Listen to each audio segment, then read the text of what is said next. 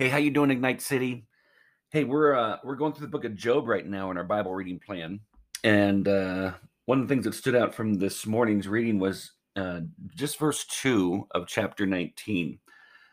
Job is pretty much just explaining and opening up about the agony he's in, and being completely raw and honest about how he feels like God is against him, and that he feels like he hasn't done anything wrong. His friends show up, and it's weird how when you read the friends' responses, they seem to get really bent out of shape pretty quick. It's almost like whenever Job speaks something, they're quick to defend God, rather than just continuing to point Job to God. They feel like they need to defend him. Or if Job speaks up against them, they take it so personally that it's almost like a retaliation. It's almost like they wear the emotions on their sleeves, and I know that there's many people that do. That's the norm, and in fact, I can wear my emotions on my sleeves. I'm pretty quick to want to defend, or I'm pretty quick to want to like if someone's talking trash, I want to talk trash back, and I really feel like God's grown me a lot over the years, but there's it's still in me. Like I still want that, but I don't know that I should ever, especially if seeing a person suffering and going through horrible struggles. I want to point them to truth. I think we're supposed to point people to truth, but we can do it in a loving way while we hurt with them and while we allow them to hurt and be honest and point them to especially parts in the Psalms where the writer of the Psalms, whoever the author is of a specific psalm, that they're being completely honest before God. They're just pouring out how they're thinking and feeling. I feel like we can encourage people in that way rather than just kind of dig truth into them and they just have to accept it without really showing love. So he says in verse 2, he says, this is Job responding after kind of one of his friends just kind of rips into him about it. In chapter 19, verse 2, how long will you torment me and break me in pieces with words? And friends, I think it's important for us to remember it. And I don't know if you're listening to this, if you ever heard this, maybe the younger ones didn't. But for those who are a little bit older, you've heard that phrase, hey, sticks and stones will break my bones, but names or words will never hurt me. And I think that is one of the biggest lies. Because here's the thing, like sticks and stones, like what if I break my arm? I can get it set and I'll know that I broke my arm, but a lot of times from the things I've heard and read that the bone will actually grow back stronger. And if it's done correctly, even having surgery, I may have a scar, but I don't know that I constantly keep looking at that scar. Um, but when it comes to words, isn't it amazing how words can plague us? What we say plagues us. It hurts us, and the words that we say to others hurt them. And if we're brutal and we're not gracious and merciful, we're not showing favor or love toward people, the words that we say, it can actually impact people for years to come, which will then impact how they interact with other people, which will it's a domino effect. And so when you take Job here, it says, how long will you torment me and break me in pieces with words? And I just wrote this passage next to it in my Bible from James chapter 3, verses 1 to 12, where I'll just read it. James says this: not many of you should become teachers, my brothers, for you know that we who teach will be judged with greater strictness. For we all stumble in many ways, and if anybody does not stumble in what he says, he's a perfect man, able also to bridle his whole body. If we put bits into the mouths of horses so that they obey us, we guide their whole bodies as well. Look at the ships also. Though they are so large and driven by strong winds, they are guided by a very small rudder wherever the will of the pilot directs. So also the tongue is a small member, yet it boasts of great things. How great a forest is set ablaze by such a small fire. And the tongue is a fire, a world of unrighteousness. Listen to that description, that our tongues, and he's speaking about our speech, but the tongue is a fire, a world of unrighteousness. Friends, it is so easy for us to forget that, yes, especially if you have a relationship with Jesus, we can think, well, I've been changed and God's redeemed me, and it's so true. And the old is gone, the new has come. I'm a new creation, and it is so true. But friends, we still battle with our flesh. In other words, we battle with our sin nature. we have appetites and we have pride that we have to continually confess before God and repent from. And it's so easy for us to forget that. And I kind of mentioned this on Sunday. Um, and guys, I am grateful that I get to live in the United States of America. And there's a lot of stuff going on, but I'm grateful, and I'm grateful for a First Amendment right to speak. That I have the freedom of speech, I have the freedom to say things. But it doesn't mean that it gives me license to say anything and everything that I want to say to anyone. That the Bible actually tells us that, man, that's foolishness. That I'm supposed to speak the things that God actually wants me to speak. And then I'm supposed to do it in such a way that even if it's a hard truth, I do it with gentleness and love and respect. Not just this attitude of I can say whatever I want to and they just have to deal with it. Truth hurts. Guys, I don't know about you. I guess the end result of me wanting to share something with someone, a lot of times when I have to have a difficult conversation or bring up a topic, I usually ask myself, so what's the end goal?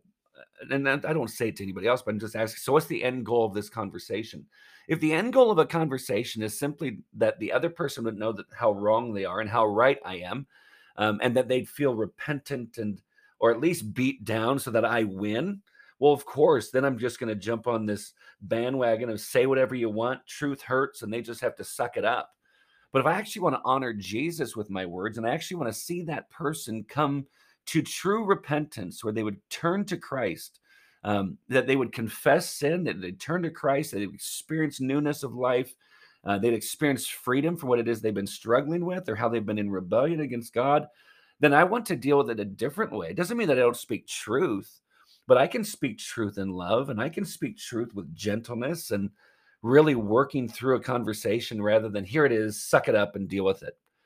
Friends, take a look at social media. I doubt that it's changed from when it is that I stopped using it.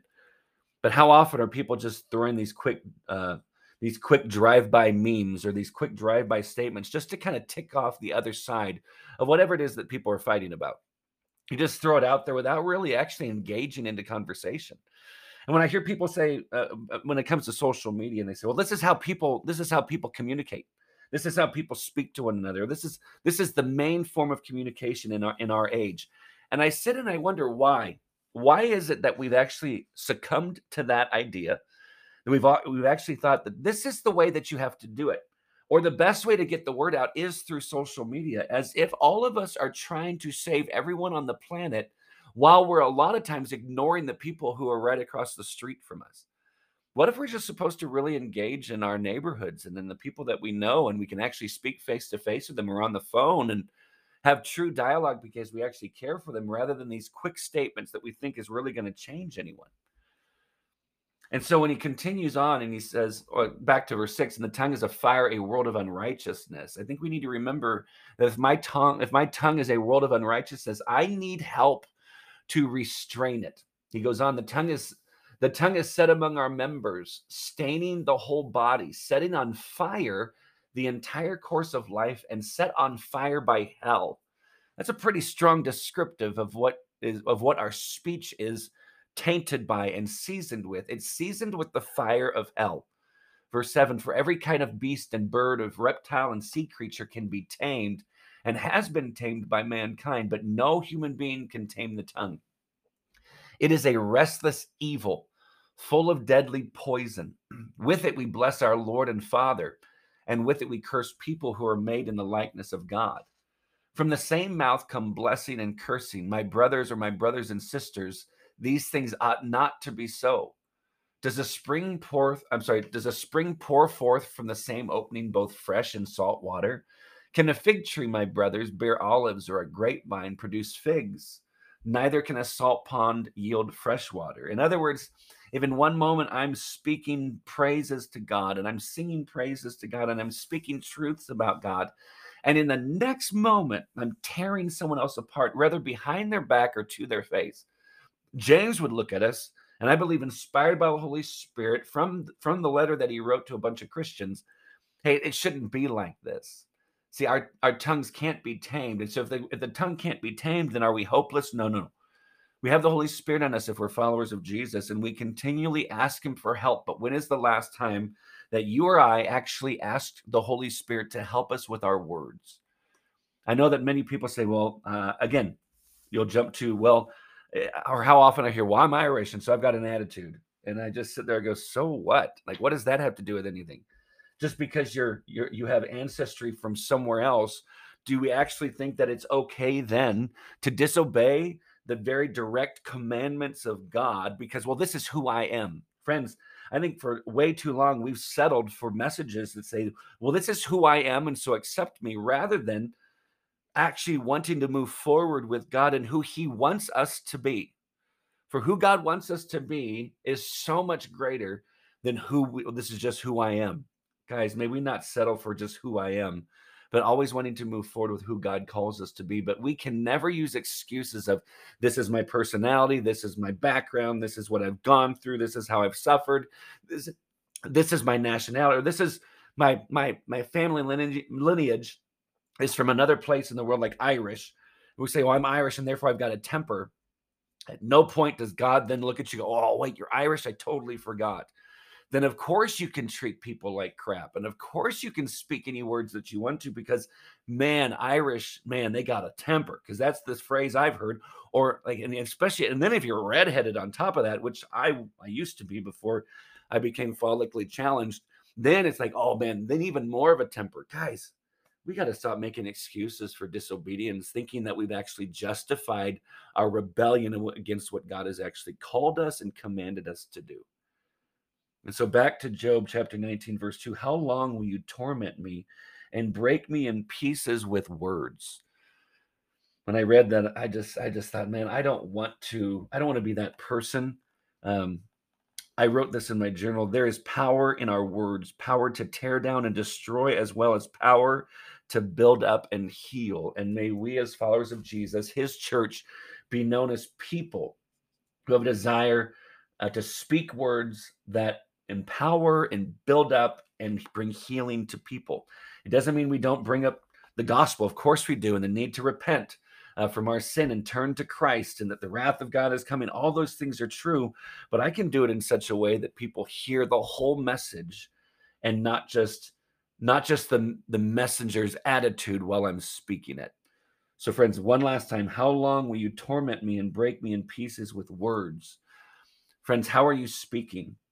The other group, real quick, how have you been spoken to? And is this something where you're feeling it? And I want to encourage you, there's healing in Jesus.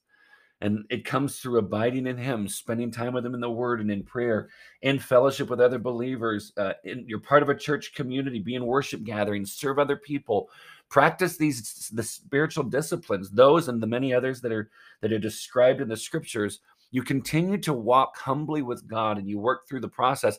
And maybe for some, you've got to find a Christian counselor who can kind of help you untangle some of these words that have just been binding and holding you down, that you might experience true freedom. Friends, I think that's super helpful as well. So I hope that this was an encouragement and a conviction for all of us. Friends, thanks for hanging out. Would love to hear what it is that God's teaching you. Just send me an email, brian@ignitecity.church. Would love to dialogue with you on that. All right. Love you guys more than you know. We'll see you. Bye-bye.